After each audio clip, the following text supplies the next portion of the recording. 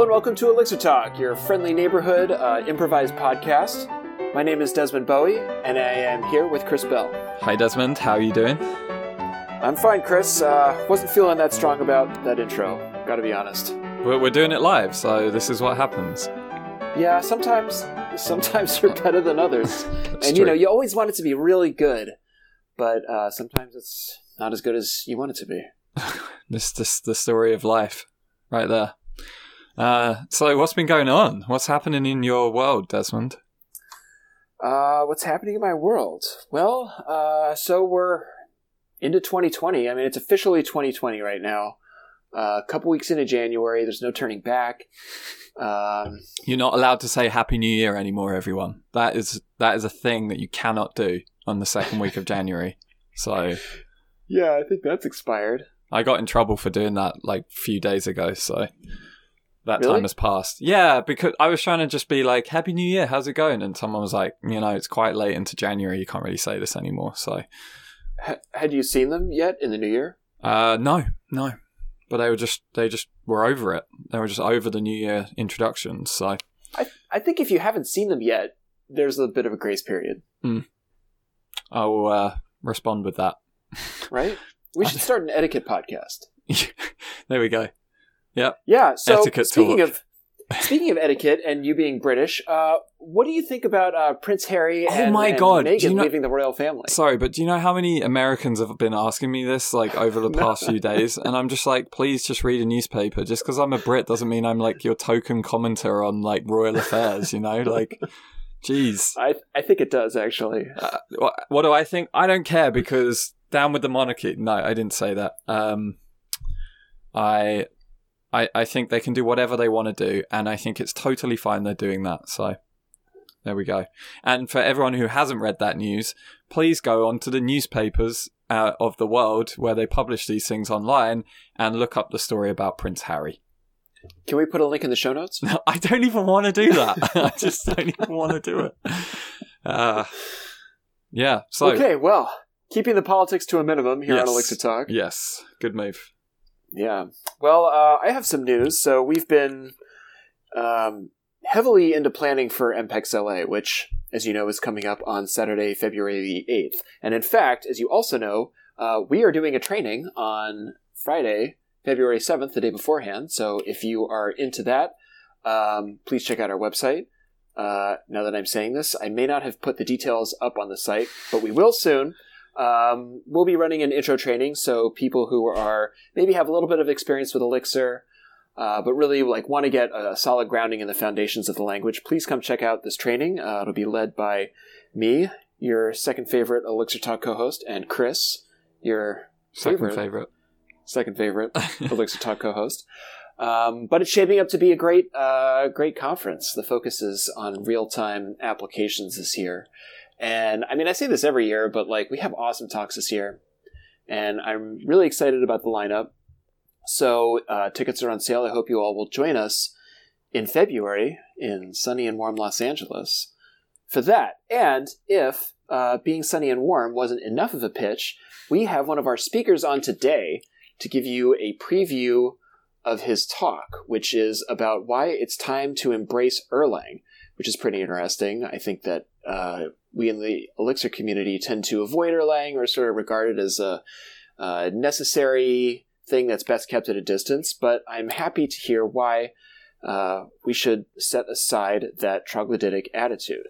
So here to give us a preview of his talk is Todd Rezadek. Welcome, Todd. Thank you, Desmond. Hi, Chris. Hey Todd, how's it going? Going well. Yeah? Are you, where are you based right now? I am in Castle Rock, Colorado. Beautiful Castle Rock, Colorado. Not to be confused with the Stephen King Castle Rock novels. I don't think they're related at all. There's a Castle Rock in the UK. I think that's a little bit more well known. Nice. Very cool. Well, we're very excited to have you on the show here today, Todd. So first of all, do you want to... Oh, actually, we should introduce what you do right now, because you just recently changed jobs, isn't that right? That is true. So those who have seen me before know me as the Weed Maps guy, but I started a new job at the beginning of the year, I'm working at SimpleBet. Amazing. With our good friend Dave Lucia. That's correct. Who was on the podcast fairly recently, if you want to go back and listen to that episode. So, Todd, you do a bunch of other things, right? Aren't you a maintainer of Hex? This is true. I do a lot of other things. Besides all of my kids that run around, I also am a maintainer of Hex. I like to say I'm the dumbest maintainer on Hex, but it's a high bar. And I also do a bunch of toying around with nerves and conference speaking, amongst other things, I suppose. Amazing. Todd is currently wearing a shirt that says Frank and Justin and Connor and Greg, which I assume is a Nerve shirt. Yeah, thank you.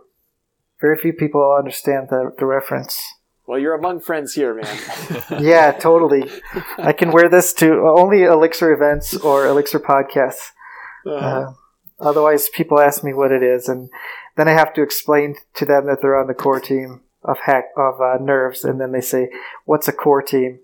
And then, "What's a Nerves?" And oh, brother. Yeah, it takes a while. Oh, brother. Nice. So I also saw that you've been doing some very interesting things in Nerves recently as well, Todd. So yeah, I'm guessing you dabble with Nerves on the side, and you've kind of been doing a bit of that for some time. Is that right? Yeah. I think like most people, there's a lucky handful of people in our community that get to do Nerves full time. John Karstens or Matt Ludwig's, for instance. But the rest of us are all doing it on our own free time. And I like to make little projects and occasionally write up blog articles about them. And I think like most other software people, I get used to just building things all day that only exist in electrons and that are very ethereal and could be deleted with the push of a button as if they never existed. And sometimes it's nice to build things that are physical and not only that you can interact with in a physical way, but just something that you can see all the time. And it doesn't stop. Yeah. It just keeps going like the Terminator. Yes. Well, hopefully not like the Terminator. Wow. Are we going to get into this? The singularity? This is where it begins. Oh my gosh. Oh man. Yeah, hopefully nothing that I build will turn out to be the Terminator. But if it does happen, I'm sorry. So what we've learned today on the podcast is Todd is writing Skynet. Maybe everyone should watch out. So, yeah. There's 6 of us writing Skynet, and none of us are allowed to know what the other 5 are doing. So do you want to tell us a little bit about one of your most recent Nerves projects that folks might have seen online, which I know is a smart mirror. So can you tell us a bit more about that? Yes, thank you. It's the term smart is in quotes. If you couldn't see those, there was air quotes there. So yeah, if you haven't seen it, I guess go online and look for my name, I guess, or we'll post a link in the show notes. Yes, we will. To the article. But yeah, I had this desire for, I don't know, a long time as we do with our hobby projects to build a mirror that had more of like a built-in heads-up display in it so that it's a mirror, but also when you're looking at the mirror, you can get some informatics. So for mine, I have the local weather, like current weather, as well as like forecasted weather for the next 5 days, and then the current date and time. So it's just like by my door, and when you're on your way out the door, you can kind of see what kind of jacket you should be wearing. That's cool. Yeah, so it's a useful tool, and like when the times that it's been offline, like if I've been making changes to it or working on the case or something, I find like my whole family, we find ourselves looking at it and being like, oh, well, the time's not up there or the weather's not up there right now. Mm-hmm.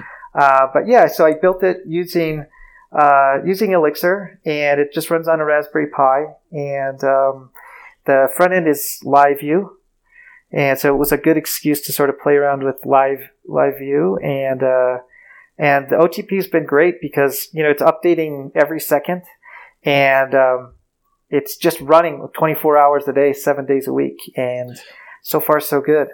So how does this work? Is there you mentioned there's a heads-up display, so it's not a separate screen. Somehow you're overlaying the display onto the glass? Underlaying, to be precise. So it's a two-way mirror, which you can, there's a link in my blog post about it, but you can buy those pretty easily online. And I had this old LCD monitor that I wasn't using anymore. Mm-hmm. And so I took all the plastic stuff off it, so it's just a panel essentially, and built a frame, like a picture frame around it, and plugged in the Raspberry Pi to the HDMI port, two-way glass on top of it, and voila. So as long as the majority, well, I shouldn't say that. The parts of the screen that are black are reflective, and the parts that are white are what you see. And so it's the key there is to make a really high contrast interface to make it visible. Like at nighttime, it's really easy to read, but in the daytime, like you need the extra contrast. Amazing. So we'll definitely put a link in the show notes for everyone so they can check that out. It's a really cool project, actually, Todd. So, and it sounds like it was actually a useful project as well. So hearing that your family's been using it, so that's yeah. I try to work on things that are useful sometimes. Well, I like that you're kind of repurposing something, because I've seen, I don't know, digital displays that you can hang up in your room, and it's like, I have a mirror and I have this other thing, and the other thing is just there to show me the weather, or I don't know, scrolling news, and it's like, now I have several things, and I like that you've combined those into a single useful unit. Like, whether or not the back display is working, a mirror is still useful. Yeah, so it's I think you've augmented the one piece. There's a saying I live by when working on hardware, and it's a Mitch Hedberg quote, and I'll just paraphrase it, but basically it says that an escalator can never be broken; it can only be stairs. And so, like in this case, when if the OTP app were to crash for some reason, which it won't, but I did have an SD card go bad on it that I had, so I had to reburn it. At least you have a mirror, so no one's going to walk past it and be like, "Why do you have this broken thing on the wall?" So it will always be a mirror as long as our current Earth physics hold up. I would say that's resilient in the face of failure. Just like Chris Bell. So, can you tell us about any other Nerves projects that you've done as well? Anything else interesting? Sure. So I did a talk at Lone Star Elixir last year about the Drizzle 2000, which is a very futuristic smart sprinkler controller. And that was also born out of necessity. So I needed a sprinkler controller that could handle multiple zones, or more zones than the one that came with my house. And so the Drizzle 2000 is futuristic, just like the year 2000, and it's built on Nerves and uses AI technologies to adjust your watering times. So, time out. The year 2000 is no longer futuristic. What? I'm just going to say that right now. The year 2000 was a long time ago. But it had such a good aesthetic. You know? What? I feel like it was more futuristic than what we're living in now. It was kind of the 90s. Back up, dude. Next thing you're going to tell me Jerry's dead. So, all right. Also happened before the year 2000. So I was watching Back to the Future Part 2 the other day. My girlfriend has never seen these movies, so we're having a wild ride through this. And I haven't seen them in a long time, but they were some of my favorite films as a kid, the Back to the Future movies. And Back to the Future Part 2 was easily my favorite. So they go into the future in this one, the future being 2015. And this is like, they have hoverboards, a flying DeLorean, and I think it was burned into every kid my age's head that, like, wow, the future in 2015. And watching it now, it's still fun. Like, it still looks like the future, but it was also like 5 years ago. And that was not just a couple months ago. I mean, that was several years ago now, that this was in the past. So, I mean, you know, I guess that's how time works, right? But I think we have to recalibrate what is futuristic. So, you know, I mean, it's 2020, as we've established. So maybe, like, The lawn sprinkler 2050 or 3000? 3000. How about 3000? 3000? I could hedge my bets and just call it the Drizzle 8000. Nice. And I won't have to rename it. Wow. So when I was a youth, there was a computer company called Gateway 2000, which was a very myopic name for a computer company that came out in like 1992. Those computers came in boxes with the cow print on them, right? Yeah. I remember that. Yeah. Yeah. That was awesome. They didn't have a lot of faith in that company when they founded it, I feel. So was that similar with the Drizzle 2000? No, you had even less faith, so you named it for something in the past. And most things that I do are just for gags, so it made for a very funny gag when I gave the talk. Nice. So that's my little secret. Speaking of things from the past, I want to switch gears and talk a little bit about your talk about how it's time to embrace Erlang. So why don't you tell us a bit about how your history with Erlang, how you got into it, maybe when you got into it versus getting into Elixir, and how you came to think of this talk. Yeah. So I would say I'm still getting into it. I wouldn't call myself proficient at Erlang by any means. So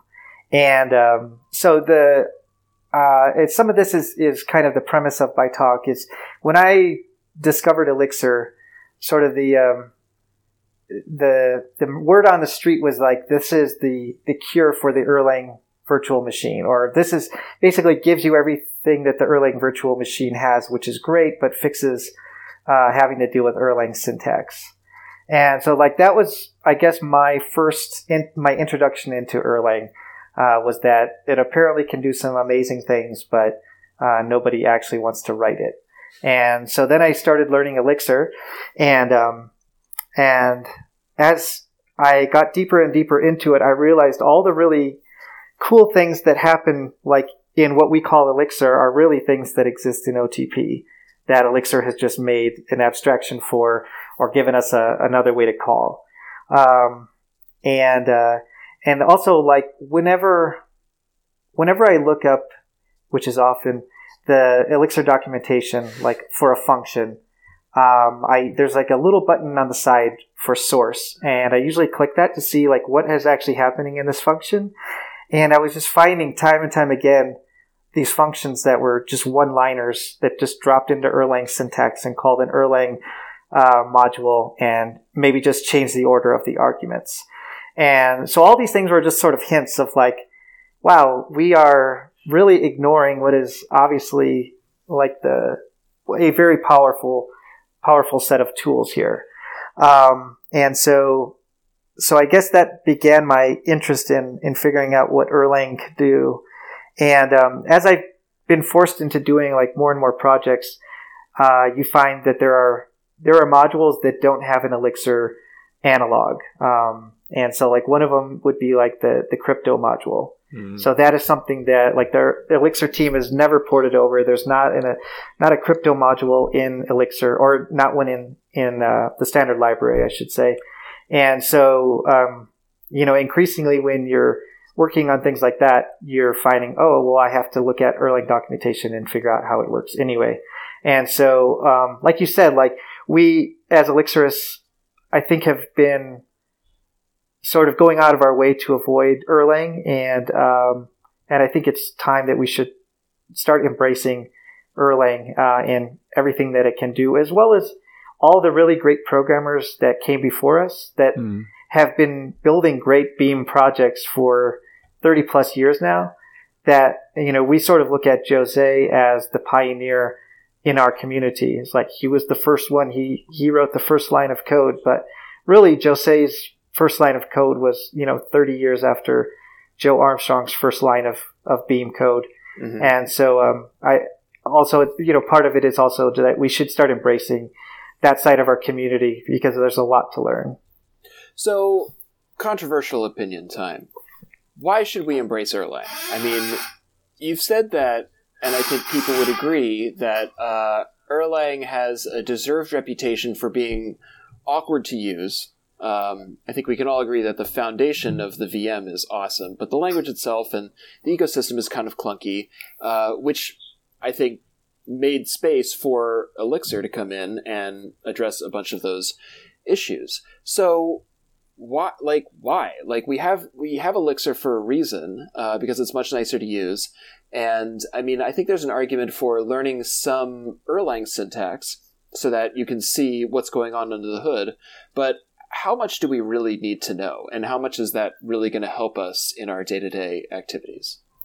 Yeah, I actually think that's a really valid point. And I think my talk isn't going to try to say, you should be writing things in pure Erlang modules, but more about identifying where there are deficits in Elixir, like, for instance, the crypto module, and not being afraid to go in and just dropping into Erlang syntax. And, and one reason that you'd want to do that, there are libraries where people have wrapped the Erlang modules in Elixir modules, basically, so you're just calling straight Elixir. But then you have another dependency that you have to maintain. And, as somebody that's really into dependencies and the package manager, like, having the longer every dependency that you have in your project is one more liability.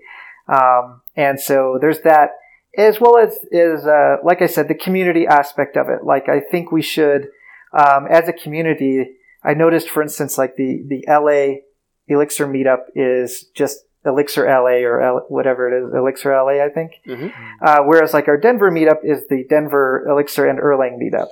And so like we have really, really good Erlang programmers out there that could probably give us some background into, why this OTP thing works this way, or, help us out of a jam every now and again. But if you're an Erlang programmer, like, are you going to go to an Elixir meetup, and are you even necessarily feeling welcomed there? So I wouldn't say the goal of the talk is not to get you to switch to writing Erlang modules all the time, but it's more to stop running away from Erlang syntax, I guess. Yeah, no, that makes a lot of sense. And I definitely think there's some gotchas as well when you're doing the interrupt between the two, right? Some things where you do have to go into the Erlang documentation, and it might not be obvious about the differences between the two languages that you need to know, like atoms being prefaced with a colon in Elixir, but not in Erlang, and things like that. I was also going to say, like, other places that I've found where I've had to rely on the Erlang libs a bit more is using Q, which I feel like you use all the time if you're doing anything Gen Stage related. It's throughout the docs, and there is literally no point in having an Elixir wrapper around that because it's such a simple module. And then, well, do you agree with that? I don't know. Oh yeah, 100%. Q is another one of those modules that they point to even in the the Elixir guides, getting started guide, as a module that you want to learn from the Erlang standard library, because it doesn't, exactly, like you said, it doesn't exist in Elixir. Yeah. And to be honest with Q, I was just thinking like, oh, you don't need to wrap it. And then I've always found myself needing some functions that are a bit more ergonomic than what comes out of the box with Q, when you're dequeuing and things like that. But, and then I was thinking the other one that I think all of us have probably dabbled with at some point is ET. And I'm sure there are so many Elixir wrappers for ETs at this point, but I usually just use the Erlang version. So, yeah, I agree. I think that's the point. I think maybe the three of us are more experienced, and so for us it's easier to just feel comfortable dropping into Erlang syntax every now and again. But remembering back when I was newer, like that was really kind of scary to me. So I would jump at the chance to use a library, even if it wasn't very well documented, just to like stay out of Erlang land. No, it makes sense. I also this year, for Advent of Code, I don't know if the two of you follow that, but it was a really good year of Advent of Code this year, and Fred Hebert did a deep dive into every single day using Erlang, and I was just watching along on those videos just to see like how he thinks, because I thought that was really interesting. I like watching other programmers solve problems sometimes, and then just seeing like the differences of how he's approaching things in Erlang. And he used the digraph module in Erlang a bunch, which I have never considered using for any problems that is uniquely well suited for the kind of problems that you get to pull out in Advent of Code. So that was like really cool. What I've never even heard of the digraph module. You want me to take this, Chris? Yeah, do it. Thanks, Tom. Okay, sorry. Because I was just reading about this as part of my research for the talk. So digraph allows you to make directional graphs. So you'll get, I guess, nodes and edges of your graph. And so it actually stores all the nodes and all the edges and all the connections between the two in 3 separate ETS tables. Like that's how its interface works. And so you can then like get the distance, or the path, I guess I should say, from an edge to another edge, through the digraph modules. So I'm not smart enough to know where I should use it. It's good to see that Fred does, and not surprising. But yeah, it's a pretty cool piece of technology, and I'm surprised that it's not in the standard library for Elixir, to be honest with you. But isn't this also crazy that this is effectively in the Erlang standard library, that there's like a whole graph module? There's like a graph database in yeah, and it's like very well tested and clearly very well used. Like I think a lot of people use that in the Erlang space. So there's probably a really banal, like mundane story about why they needed it at Ericsson. Like, oh sure, well we've got like 3 telephone operators or 3 switches, and if you're calling from Oslo to Helsinki, we need to connect through, Stockholm. So yeah, I mean, actually, a lot of networks are represented in that way as well. So it does kind of make sense if you think about it as being an extension of something in the telephony space. So definitely interesting. But yeah, I was like watching the videos, seeing that, and it's like one of those modules that you're like, wow, this thing is so powerful, and it's right there. Easy to use, and I don't really need to think about an Elixir wrapper for this because it's a fairly straightforward API, actually. So what's the way forward for embracing Erlang? I mean, I want to start off by saying that I don't think there's a problem with like talking to Erlang programmers. They do show up to the Elixir LA meetup sometimes, and like every time I've seen an Erlanger show up to an Elixir group, they're kind of like the graybeards. They have this aura about them, like they command a lot of respect. So I don't think we have a like personnel issue with Erlang. I mean, the cultures are a little different, and that's interesting sometimes, but everyone's like a nice person, so I don't see a problem there. So I really want to focus on like using the code, which I think is the thrust of the talk. And so how do we... I mean, again, first of all, what's the goal? Is it just to be more comfortable looking at like the ETS interface? Do we want to have people contributing to Erlang libraries or to Elixir, because Elixir is mostly written in Erlang? What's the goal, and how do we get there? Yeah, so I would say there's a few goals. So first goal is just stop being afraid of Erlang in general. The next goal would be as Jose has pointed out, like Elixir is almost done, and there's maybe 1,000 or more people that have contributed to the Elixir Lang repo or that project so far, and I'd say those opportunities are dwindling. And as we're extending our ecosystem, like more and more of that is going to happen in the layers below Elixir. So in the assembler that converts from Elixir syntax into the Erlang bytecode and those layers all the way down to OTP itself. So if you want to, like, as you're contributing more to the community at like a high level, obviously there are a lot of ways to contribute to the community, including build tools and release tools, which I'm passionate about. But learning Erlang will help you get involved with that. And we've seen projects like Telemetry, which is, I think, a really huge project in our ecosystem.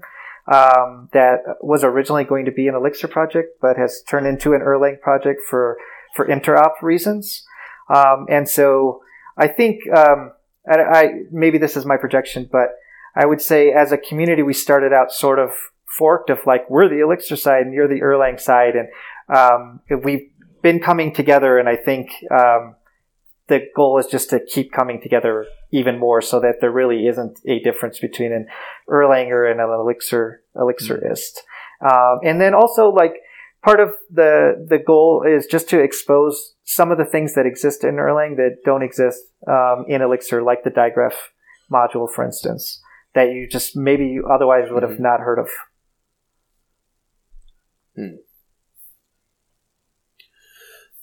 Cool. So, I mean, where can people learn more about this stuff, or get a little more familiar with Erlang and some of these core libraries aside from your talk? Yeah, so there's a couple of books online. So Fred Hebert wrote a book called Learn Use Some Erlang, and that's available online, as well as Tristan and Fred are co-writing a book right now called Adopting Erlang, and that's at Adopting Erlang on the internet. And so both of those I think are good free resources for that. So, okay, those are resources for just kind of learning Erlang. But is there anything that kind of translates? I mean, I'm picturing like a side by side of here's Elixir and here's Erlang. Yeah, so I don't know of any like online REPLs that do that, but there is a project that I think Michal put out maybe a few years ago now called Decompile, that will decompile your Elixir code into Erlang. So if you wanted to see that, you could. And so that might be a fun thing to do, to see what your code would look like in Erlang. I think the property testing book also has both, if I remember correctly. The Fred's property testing book. So that might be an interesting comparison. Maybe we should all write a book about the differences between the two and how you can learn it. What do you think of that, Todd? That's a great idea. Let's do it. Maybe you should do it, Todd. All right, Desmond, we can count on you for the foreword. Yeah. I might need a couple tries to get it right, though. Oh, okay. I'll enlist Brian Paxton. He can write it for us. Yeah. Okay. He keeps telling me that I have to like hit you or something every time I see you, and I keep being like, I don't want to hit Todd. I don't know what kind of beef you guys have going on. Oh man, we don't have a beef. Elixir community beef. You heard it here first, folks. That's it. Oh my god. Yeah, that's how we get the community to grow. Is we just stoke random beefs between people, and everyone just tunes in for the arguments instead of the. Oh, like the Kardashians. Yeah, that's it. This becomes some kind of, I don't know, celebrity-esque podcast. I'm thinking more like professional wrestling. Oh, okay. There you go. We have storylines like Chris and I fall out. Oh. Or something. Oh, man. We both like start our own podcast or join other podcasts. And then we come back together. It would be like Hollywood Hogan, and Desmond could become the heel. And Chris will stay the good guy. Sorry, Thanks. Are you not getting this reference? No, not at all, yeah. I'm impressed with that, the depth of knowledge here.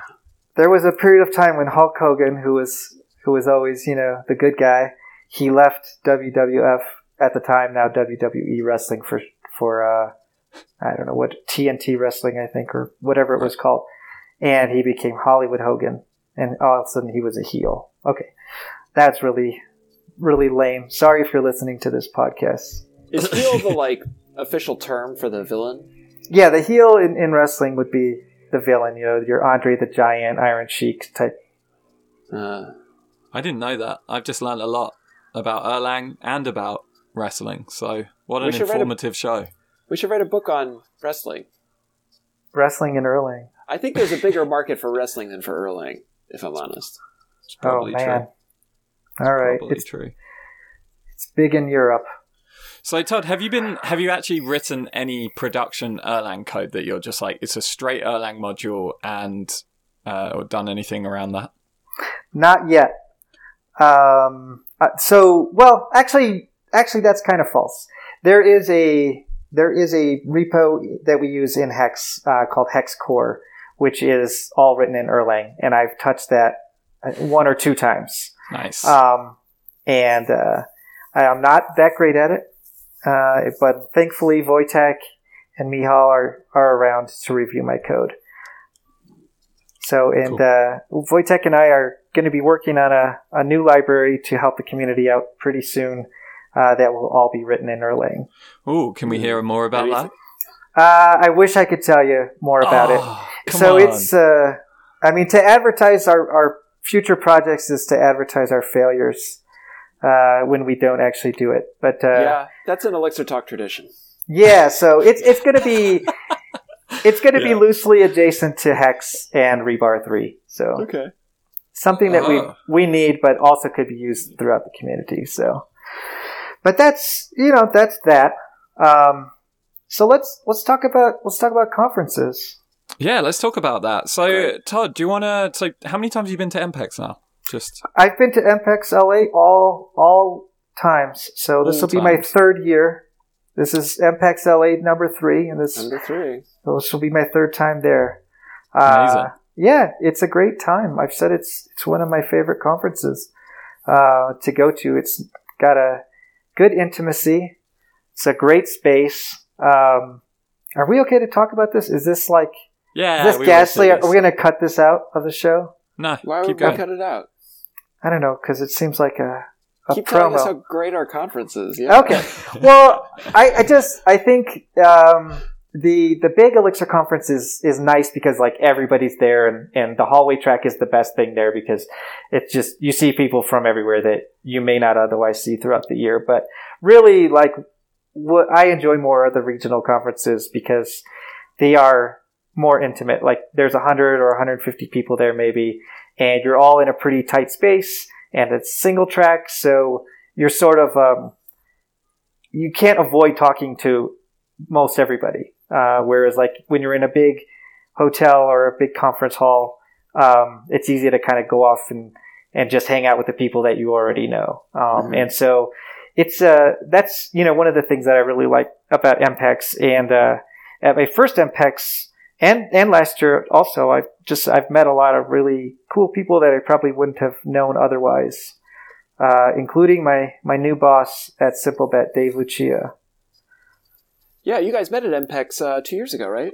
Yeah, 2018. We were both speakers at that conference, and we met, and we've been in touch ever since. And when it was time for me to mosey along and look at other opportunities, I was fortunate to be able to, I guess, just hit him up and see what he had going on at SimpleBet. So amazing. Yeah, so that's awesome. We're putting people together at MPEX. It's great. It's great.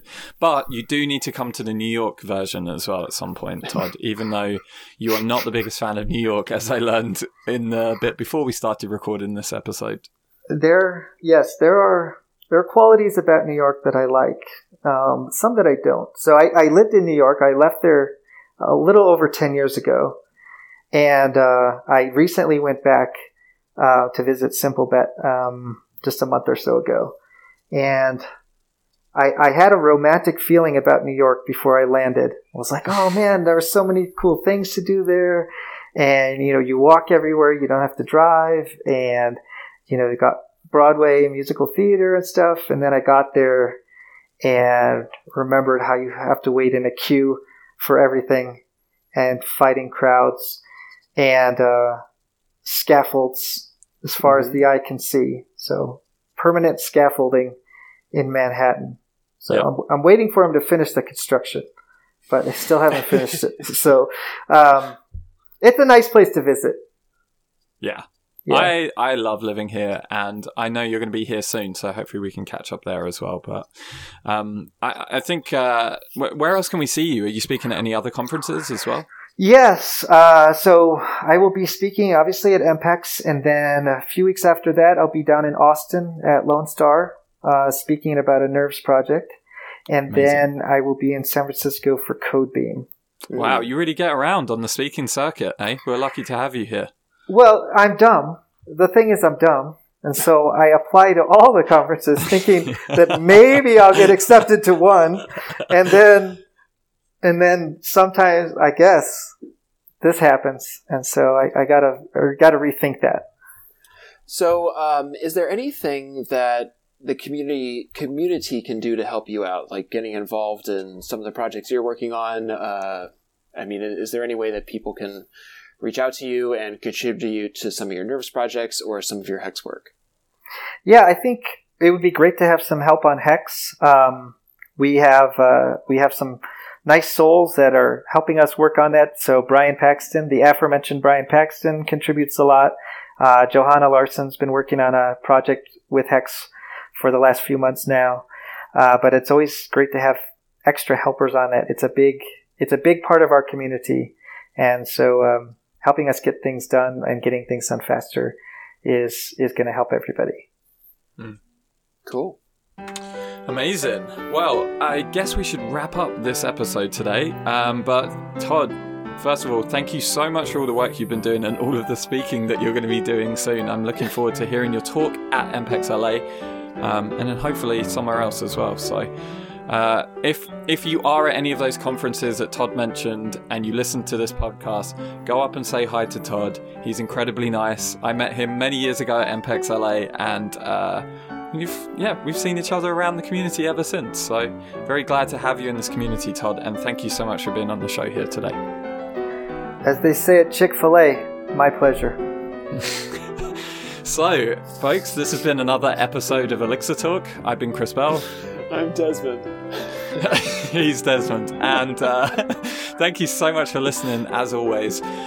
We would really appreciate if you rated or reviewed this podcast wherever you're getting it here today.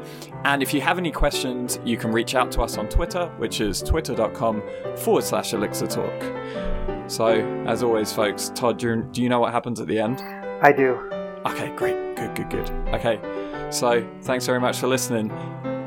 Keep elixiring.